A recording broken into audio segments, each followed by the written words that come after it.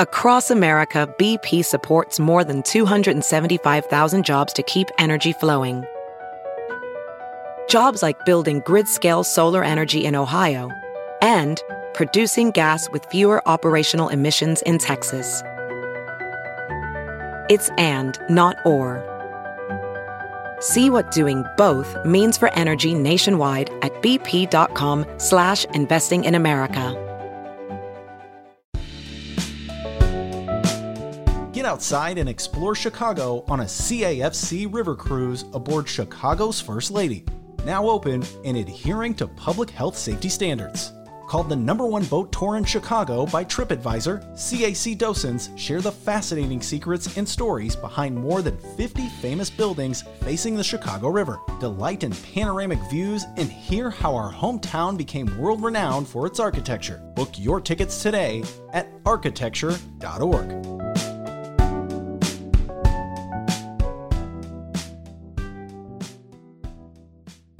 Let me tell you about voting by mail. Voting by mail ensures equitable access for everyone. Normally, vote-by-mail applications are filled out online or in person. This creates a burden for people with limited access to transportation or internet services. Disproportionately, the elderly or people of color who are among those at greatest risk from COVID-19. Because of the pandemic, a law was passed in Illinois for November requiring vote-by-mail applications be sent to anyone who voted in 2018, 2019, or the 2020 primary. This falls short of what is needed, particularly since these elections saw low turnout. We need to expand access. Mail-in voting is the best way to ensure everyone's voice can be heard safely. We can help expand voting access in Chicagoland by asking officials to send every eligible voter a vote-by-mail application. So, visit votemailchicago.com. That's votemailchicago.com for call scripts and a petition. One more time. Vote. V-O-T-E. Mail. M-A-I-L. Chicago. CHICAGO.com to make sure that every voter in Cook County has safe and equitable polling. That's correct. And I'm happy to report I'm calling out the census cowboy.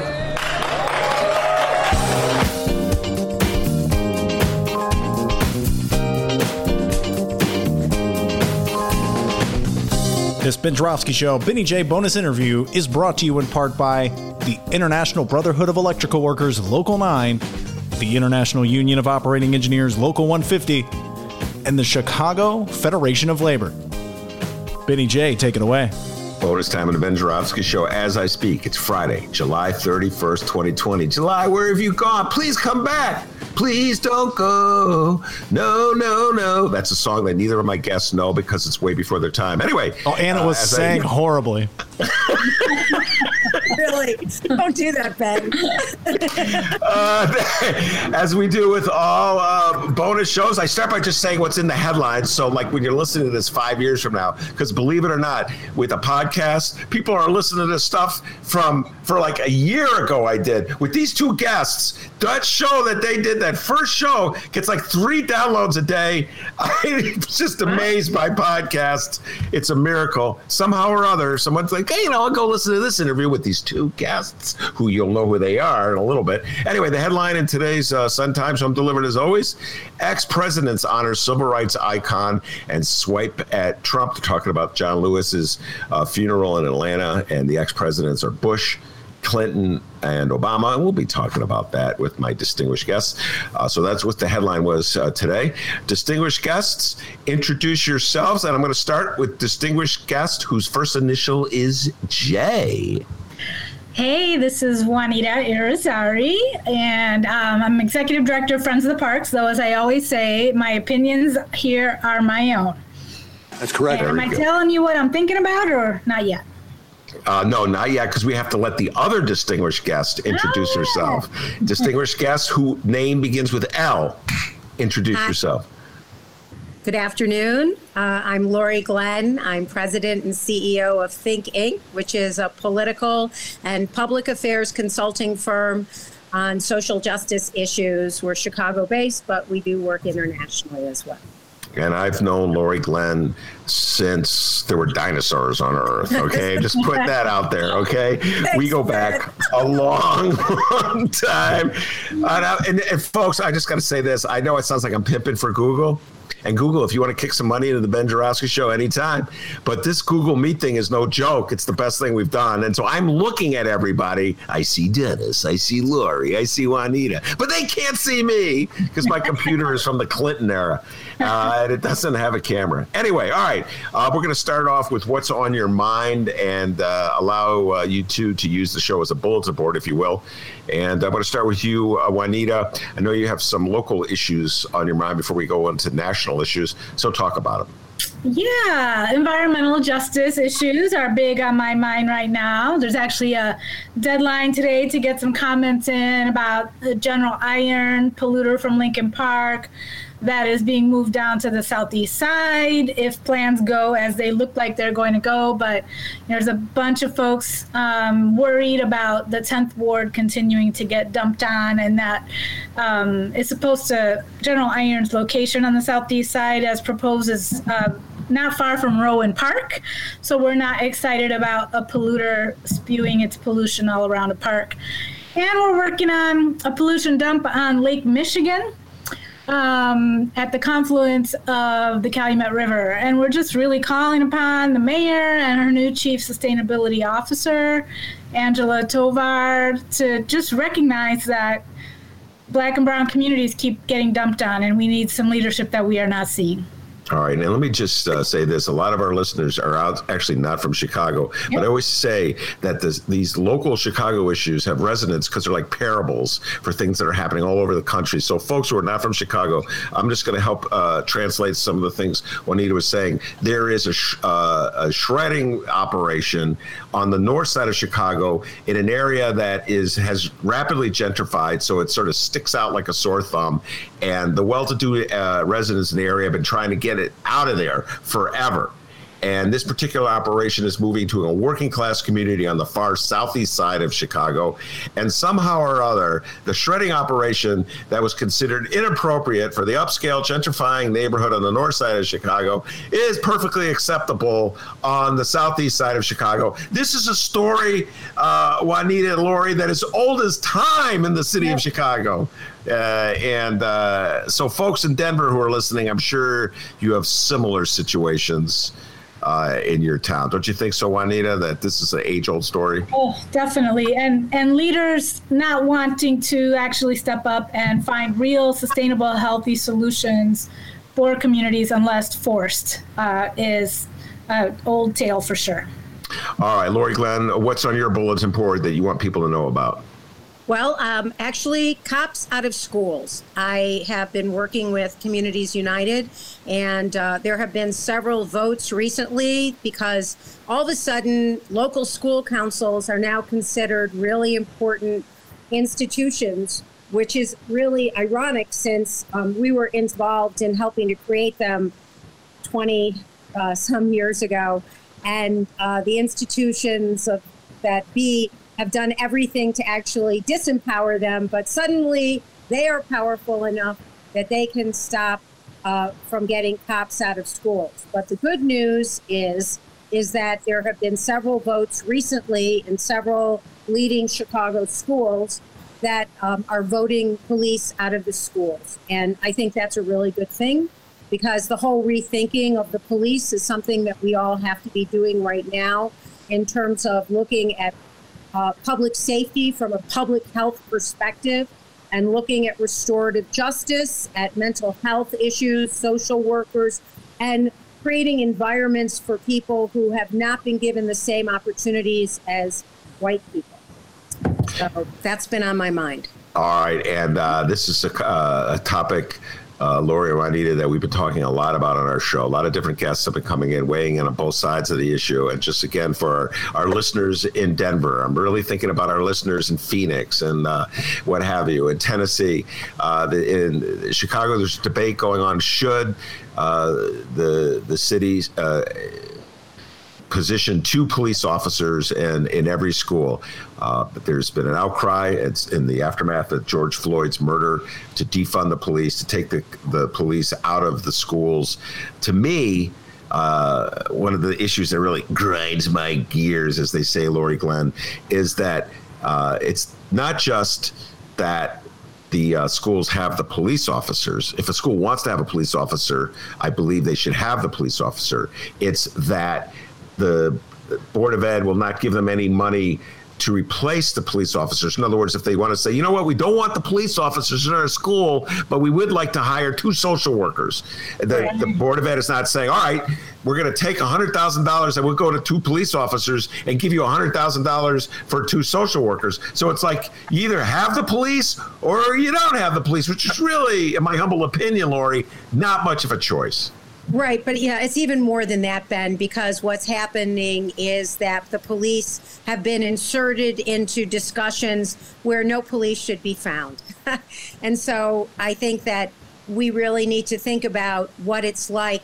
And I know this is me as a white, older Jewish woman saying this because I haven't had those issues in my life growing up.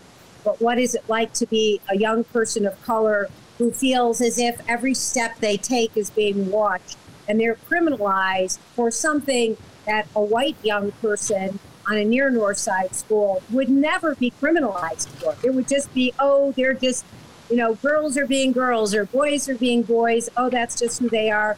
Give them a little slap on the wrist, though. Of course, you can't touch anyone anymore. But I actually did get slapped twice from teachers when I was in grammar school. I'm sure you find that hard to believe. But, and I just think it's more than just trading out police for social workers. I actually fundamentally believe you need to get police out of the schools. You can even hire private services, but you need to not have police in the schools. Juanita, your thoughts? Do you have any thoughts on this subject?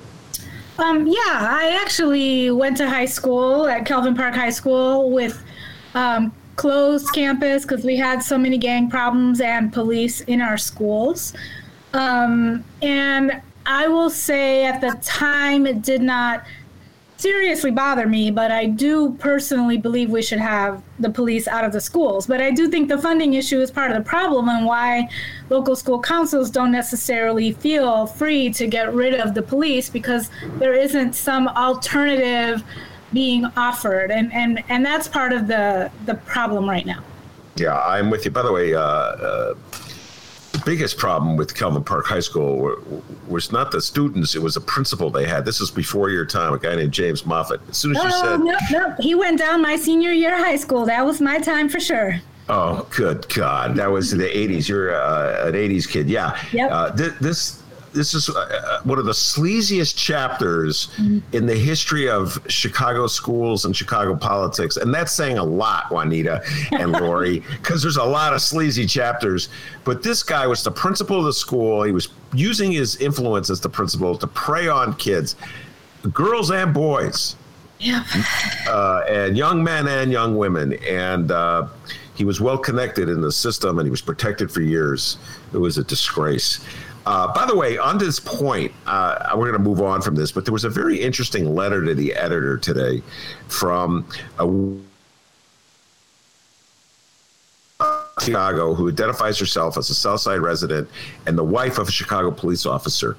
And I'm constantly thinking of ways that we can build a bridge between all the 2 communities in the city, the black community and the white community.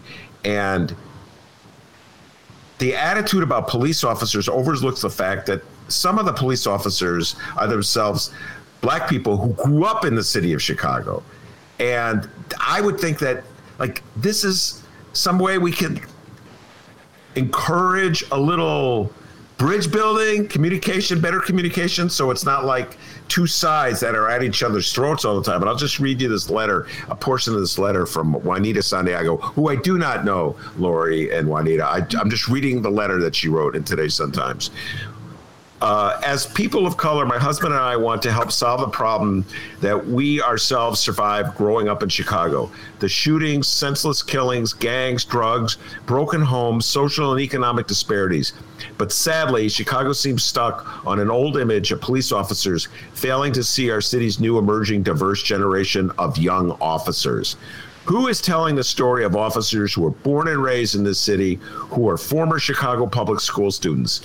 These city kids, now as police officers, are unwelcome in their own communities and schools because of funding debates.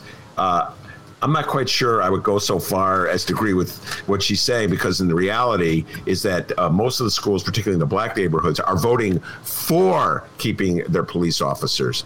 But I do believe, Juanita and Laurie, that she's making a compelling point, because I'm so old that there were kids that played with my kids when they were growing up, Juanita, that are now police officers. Yeah. You know, I see some kid, Billy Bob, I got to call him Officer Billy Bob. Go ahead, Laurie Glenn. But let's look at who they just elected as the president of the Chicago Police Department. Fraternal Order of Police, yes. Fraternal Order of Police. A nightmare. Sorry, I never met the guy. Don't want to. He is a nightmare. They strategically targeted retired police officers to turn out and get out the vote. So you've got somebody who is an avid Trump supporter in now. And you have what is going on is a transitioning culture, but it has not transitioned. So I don't know how we're really going to see culture change when, well, let's put it this way. The culture will evolve and change as these people age out. But even with the people who have aged out, they still get to vote. And they put in someone who represents the worst, not the best, of what a police officer can represent. So I think this is a conversation that's a little more complicated, because these police officers had an opportunity after the last president of the FOP to actually put in someone who had a progressive voice to represent the modern day police officers that this woman spoke about. And they did not, which leads us to John Lewis. All right, we'll get to, but this is a way to make a quick correction. Only current rank and file police officers get to vote for Fraternal Order Police, so I can't blame it on the geezers. Is that for sure? Yes.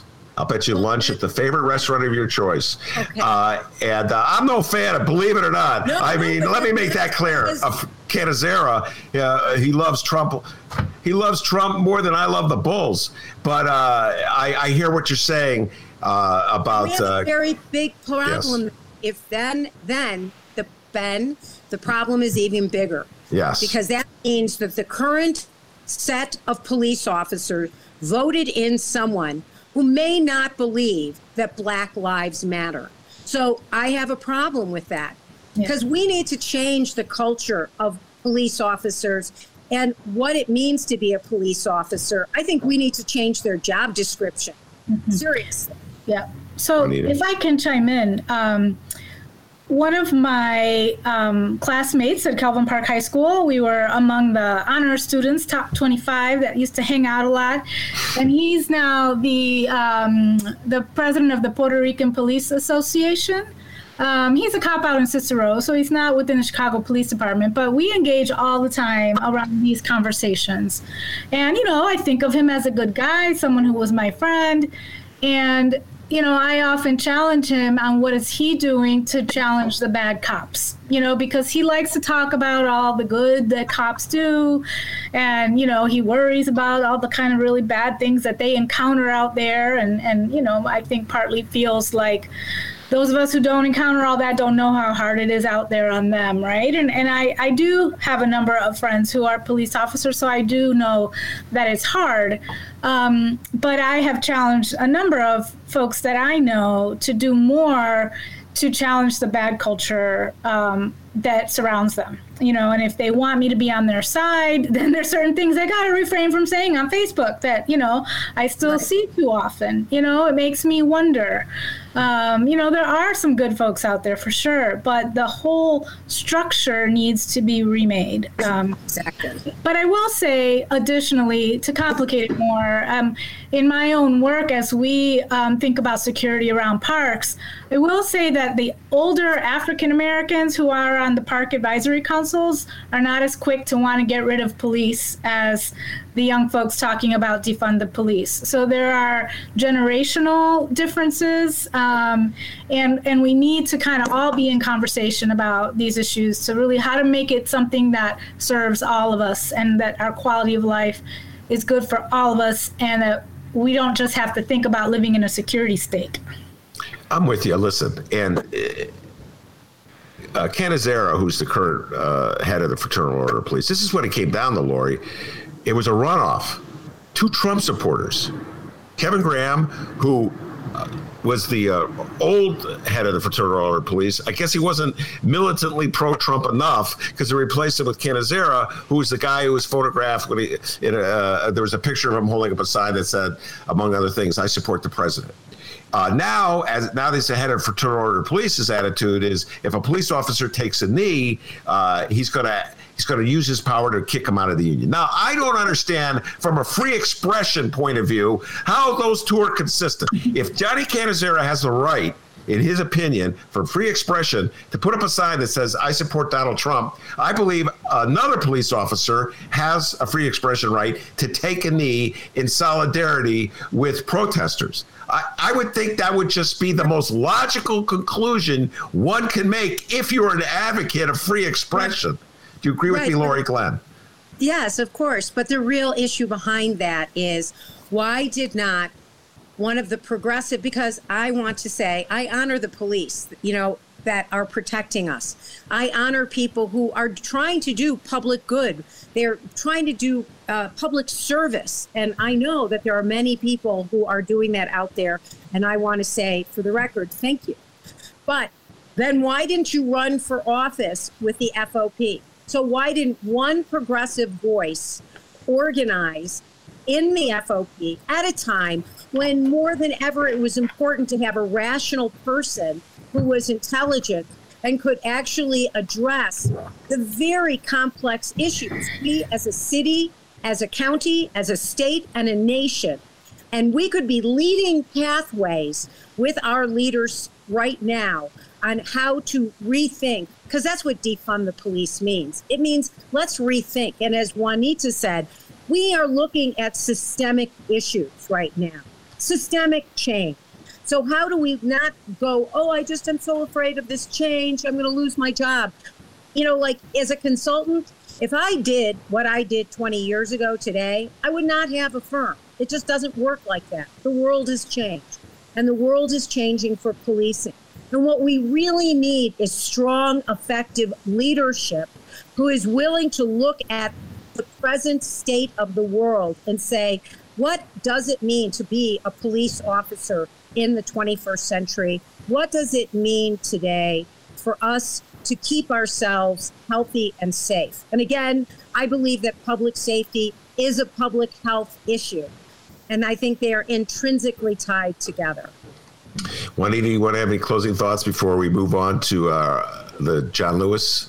Yeah, just that you said that this would be the logical answer. Well, there's so much about this that is not about logic. It's about deeply held sense of where one's status in society should be. And it's about people not wanting to move out of their comfort zone. It's not really about logic.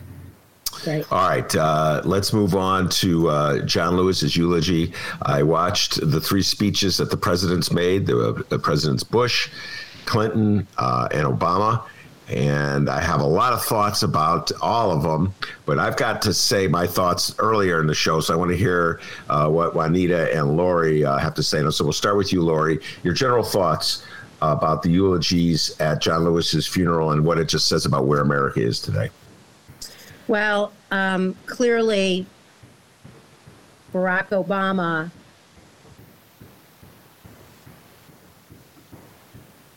brings home what it means to have a leader who I may not have always agreed with Barack as he became president, but what a thoughtful, caring, visionary, empathetic, understanding, educated. I know white people aren't supposed to call a black person articulate, but so brilliantly stated. He was just made me cry, and and he spoke to what is in the best of us. And John Lewis, of course, he talked about basically tenacity and the ability to, when the chips are down, when you think everything's against you, what do? It's not what happens to you in life, it's what you do with it. You pick yourself up, you brush yourself off, and you move forward. And John Lewis was clearly emblematic of that. And Barack, well, do I wish he was president again right now? Oh, yeah, baby. Juanita, why don't you? Yeah, well, as much as I have things that I currently pick at Obama for, it certainly was nice to hear him speak and reminded of the tone and the type of leadership that we had for 8 years and we have deeply missed. I had just seen, I think it was Stephen Miller's comments or somebody this afternoon saying, oh my goodness, I can't believe Barack Obama was so political in his speech, his eulogy. So having just seen that when I went back to listen to the whole thing, having only seen clips of it, I don't know, I thought it was so appropriate. Everything about it was honoring who John Lewis was and his legacy, and what we hopefully will take from that to move on forward as a country. And as the evangelical girl that I often talk about on this show, my own experience with funerals is that they're always like a call to action. It's often a call to spiritual action and reflection on the next life. But I certainly felt that this, that Obama's comments were, totally appropriate in honoring the congressman and his life and calling us to reflect on how we honor his legacy moving forward. Well, I did not know that Stephen Miller made those comments. I'm not surprised. And just for folks who don't know, Stephen Miller is one of the leading advisors to Donald Trump, and his expertise, and I have that in air quotes, is immigration. The guy hates immigration. He would build a wall so high that nobody would get in to the country. Miller is an extreme right winger.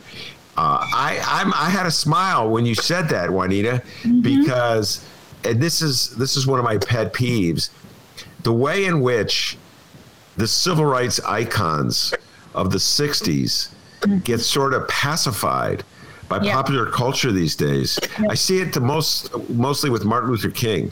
Yeah. Like the only thing anybody ever remembers when you're on the right about Martin Luther King is the phrase colorblind society, which so they try to use Martin Luther King as a jujitsu move to destroy affirmative action. Yeah. And like Martin Luther King would be against affirmative action because you have to judge somebody by the quality of their character, not their skin color. I'm like, no, Martin Luther King was for affirmative action. Martin Luther King was Bernie Sanders before there was freaking Bernie Sanders. Yeah. He was a lefty. Okay? He was a lefty. Yeah. And when he was alive, you were throwing rocks at him. Okay? So all the predecessors to Donald Trump supporters were throwing rocks at him. So I just find it so ironic, almost like intentionally funny, that Stephen Miller would be lamenting the politics because what the hell? They're trying to destroy everything that John Lewis achieved when he got his head whacked in at the Emmett Pettus Bridge. Laurie Glenn is dying to say something. Go ahead, Laurie. Well, what an incredible human being he was, that he planned a commentary piece to be in the New York Times, and the day he died.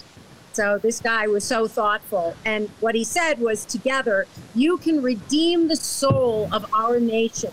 Though I am gone, I urge you to answer the highest calling of your heart and stand up for what you truly believe. And I think that democracy is a contact sport, and that it is something that has to be massaged, it has to be participated in. And what Barack said is that it is the average, everyday person that can make our country great. And that even he said that our founding people said that, we start in an imperfect union, but we work towards making it better. And until Trump became president, I think we were. And we are in a free fall for our democracy today, regardless of whoever spoke at that funeral and did the eulogies. And that as Americans, what we need to do is take back our democracy. And the only way we can do that is by voting. And that is the key issue. And my biggest concern today is that young people who are really brilliantly involved in creating their current civil rights movement, my biggest fear is it will not translate into votes. And if they do not vote in those swing states, especially, that we need them because of our archaic electoral college, that it won't matter if we have 10 million more votes in California, Illinois, and New York. If every Democrat in all those states vote, we will still lose, and we will definitely lose our democracy. And to people like Stephen Miller, who I am so sad that I am Jewish, he is Jewish, I am ashamed of him, he is a horrible human being, I cannot believe he is making policy in this nation. And I hope that when this administration is gone, that there is a Nuremberg type of trial and some tribune that will allow us to actually put these people on trial for the heinous crimes of over 150,000 Americans are dead. Over 150,000 Americans are dead because we never had national policy around COVID. Millions more without jobs, which has led to unbelievable increase in violence because of the despair we feel in America. So I'm going to stop now. I'm sorry. I've clearly spent too much time alone. No, you're on a riff. Juanita, your thoughts? Well, I was just thinking that my 23-year-old stepdaughter is dying to vote Trump out of office. So I hope there's a whole bunch more like her. I have gotten to be Facebook friends with some of her buddies. And actually, two of them are moving from Puerto Rico to Chicago for jobs, and they'll be here in time to vote in the United States of America. They're not allowed to vote in the colony of Puerto Rico, but here they will be able to cast their vote against Donald Trump. So my hope is that there's a whole bunch of their generation that are going to get out and vote. Yeah, and I just want to point out, Laurie, I share your concern about people not showing up to vote. The good news in that is all the studies show that the younger generation is far more to the left than my generation. And I've been saying this for a while, Laurie and Juanita. You're both a little younger than I am, but my generation is freaking worthless when it comes to politics. We had good music, but we were terrible politics. The baby boomers, worthless.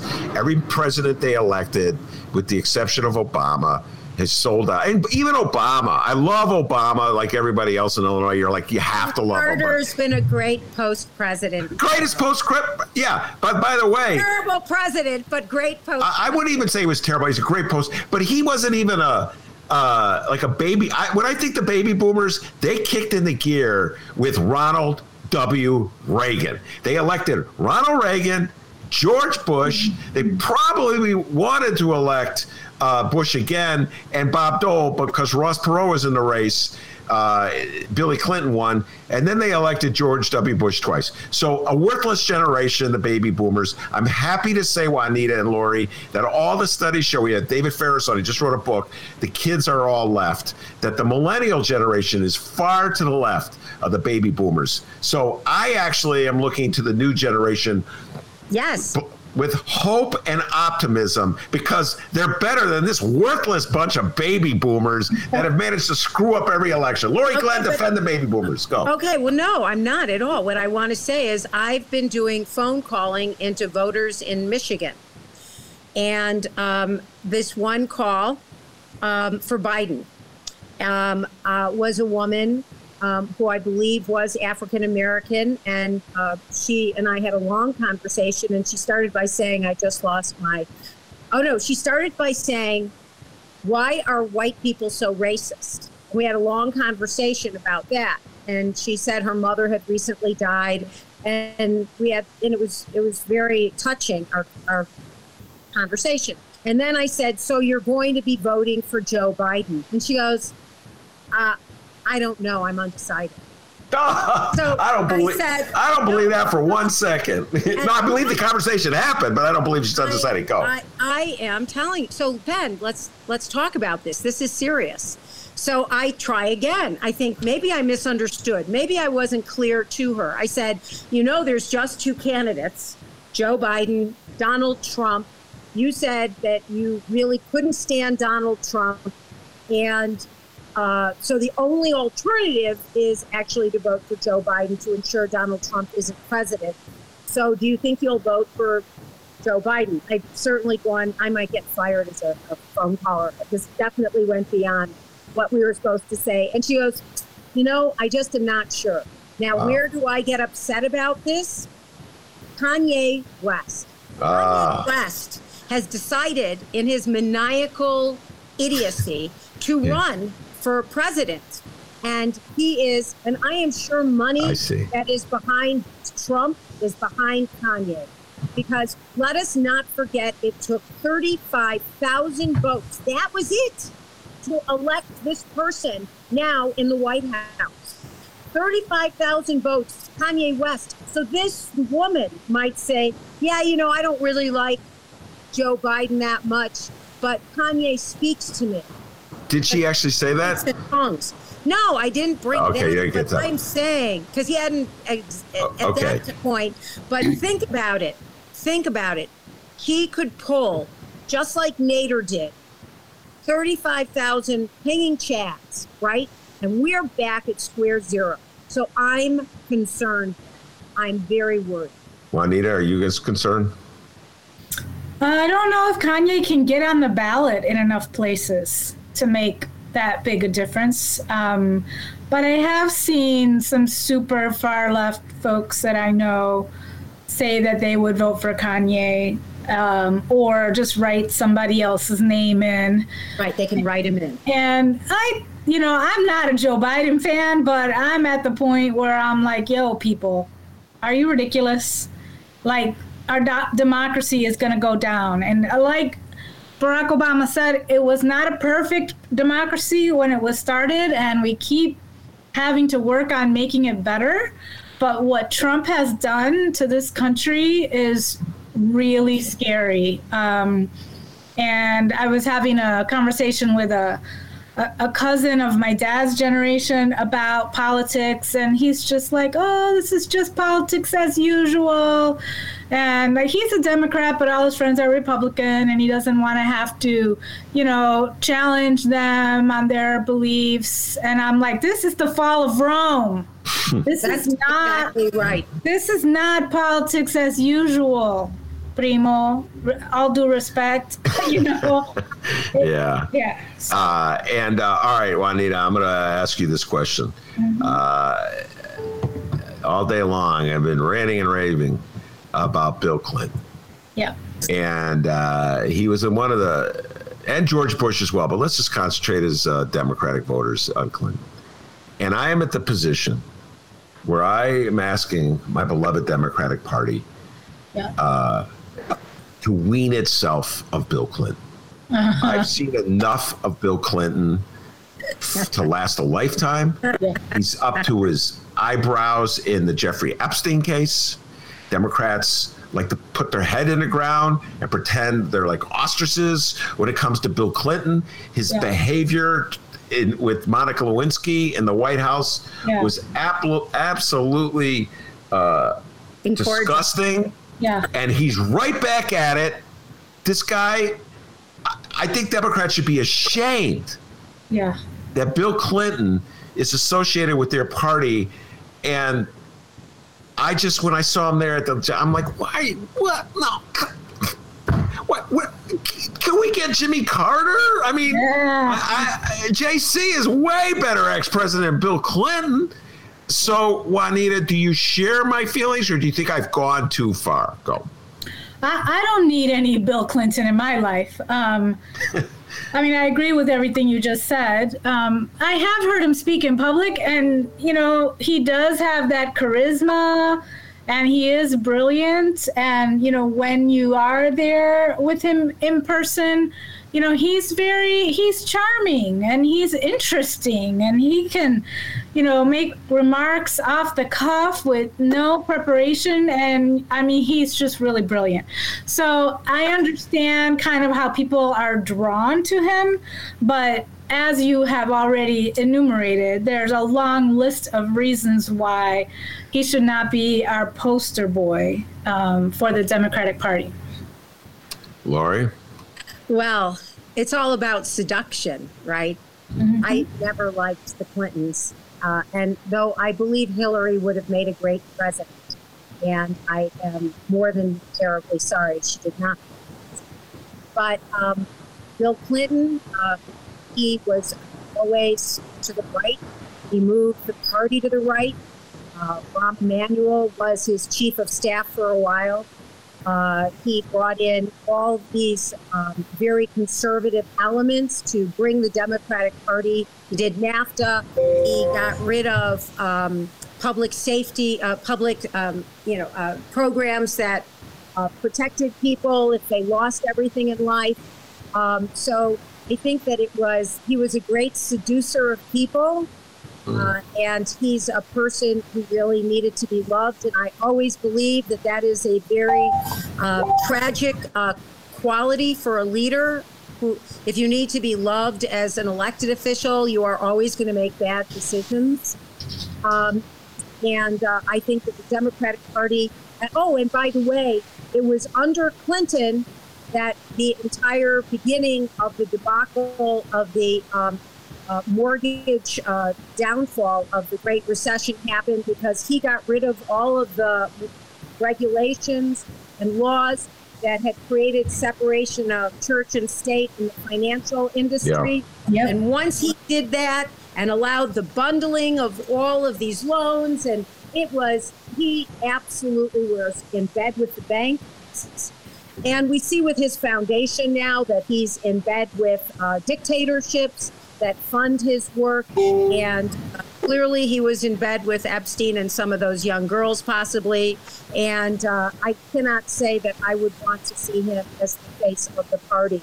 But I will say this, that I have heard, because I never met him in person, that other people I know, like Juanita, who met him and who knew him and worked with him, just said, you've never met anyone who had such incredible charisma and this appeal, this sex appeal to men and women. But I don't mean it sexually, but just that kind of animal attraction that people have to leaders. And by the way, the most dangerous form of leadership there is. Yeah, I know. The man is that is a great line. A great seducer of people.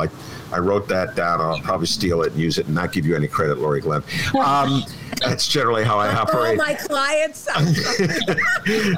That's how I roll. Okay. At least I'm upfront about it. All right. Let's close with predictions and what's in your heart for the vice president. I have a feeling, Juanita, that by the time this show airs, Joe Biden will announce his vice president, maybe right after it. I don't know. This show will drop on Monday. So, but all the news stories I saw before we started the interview were saying Biden's about ready to announce. So we'll start with who do you want him to take and who do you think he's going to take? Juanita.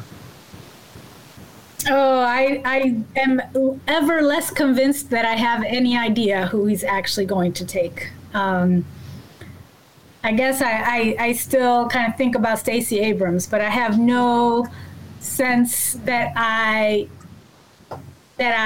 know who he's going to pick. So sorry, I'm going to be weak and pass it to Laurie Glenn. Well, who do you want him to take? Do you have a favorite? I still love Stacey Abrams, right? And, he's talked to our local Senator Tammy Duckworth, and I actually would not vote for her, probably. So, yeah, I can stick with Stacey Abrams. Stacey Abrams. Juanita, I got a feeling you're about as lefty as I am. You kind of hide it because you got to do that Friends in the Park thing. Yeah. You're out there with me on lefty land. I'm pretty left. You're pretty left. Laurie Glenn, go ahead. Well, it's clear there's one woman who has wanted the job, who's been clear about it, who's worked tirelessly against voter suppression, who's dynamic, who is independent, who I feel, though she has not had lots of experience in government, I would trust that she is an old soul and she would galvanize young people. And I believe the Black community would be thrilled to have Stacey Abrams. There's just one person that he has on that list that makes my heart go pitter-pat, and that's Stacey Abrams. Woo! Now, they say he's considering Kamala Harris, and I am so sorry, but don't do it. Don't do it, Joe. Do not go there. Don't. Why? The Black community is ambivalent. She is not. America didn't like her to begin with. She is not as strong. She seemed distracted. When I watched her on the debates, I did miss that one debate that everyone said she was just so terrific. And I looked at all the other debates because you shamed me into watching all of them. In case I was on your show and I had watched them, and I was like, oh my God. I'm telling you, she did not do it for me. I know people who have worked with her. They didn't like her. They didn't trust her. I don't trust her. I'm sorry. If she becomes the vice president, clearly, I'm not going to be part of her inner circle. But Stacey Abrams, she is about hope. That is such an important element always in politics. This woman, when you hear her speak, you remember, like Barack. And again, I have had major differences with Barack Obama when he was president and what he and the choices he made. But his ability to orate and to elevate and to remind us what is the best in all of us, to remind us that we can do better, that we can be better, that wearing a mask is not about your safety, but it's about making sure you don't make someone else sick.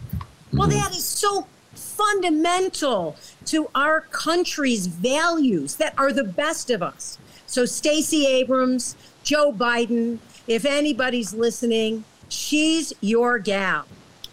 All right. First of all, I totally Kamala. Way too much. There goes Laurie. There goes any consulting you're going to do for Kamala Harris. Right out the window. I predict. Okay, I'm going to go on a limb.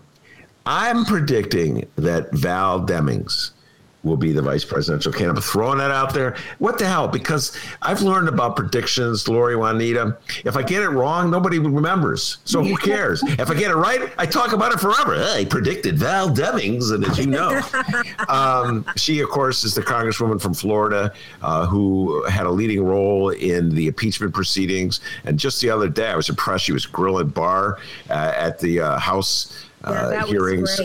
She's tough, and she's a former police chief. Getting back to the policing talk, remember I said got to build a bridge, got to build that bridge.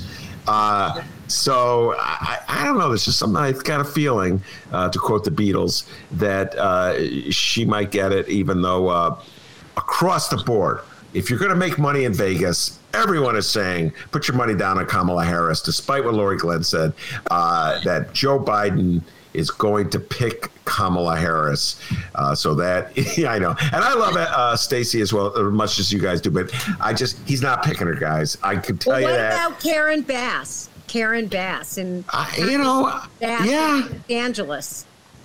Can I just say, I don't think Kamala gets him anybody. I mean, Kamala doesn't bring a state into play that's, he needs to bring into play. So I don't know why he would pick her. The Val Demings piece I do like. I remember in one of our conversations, we did talk about Florida. And I remember commenting that I just didn't know who in Florida was positioned to be the right person.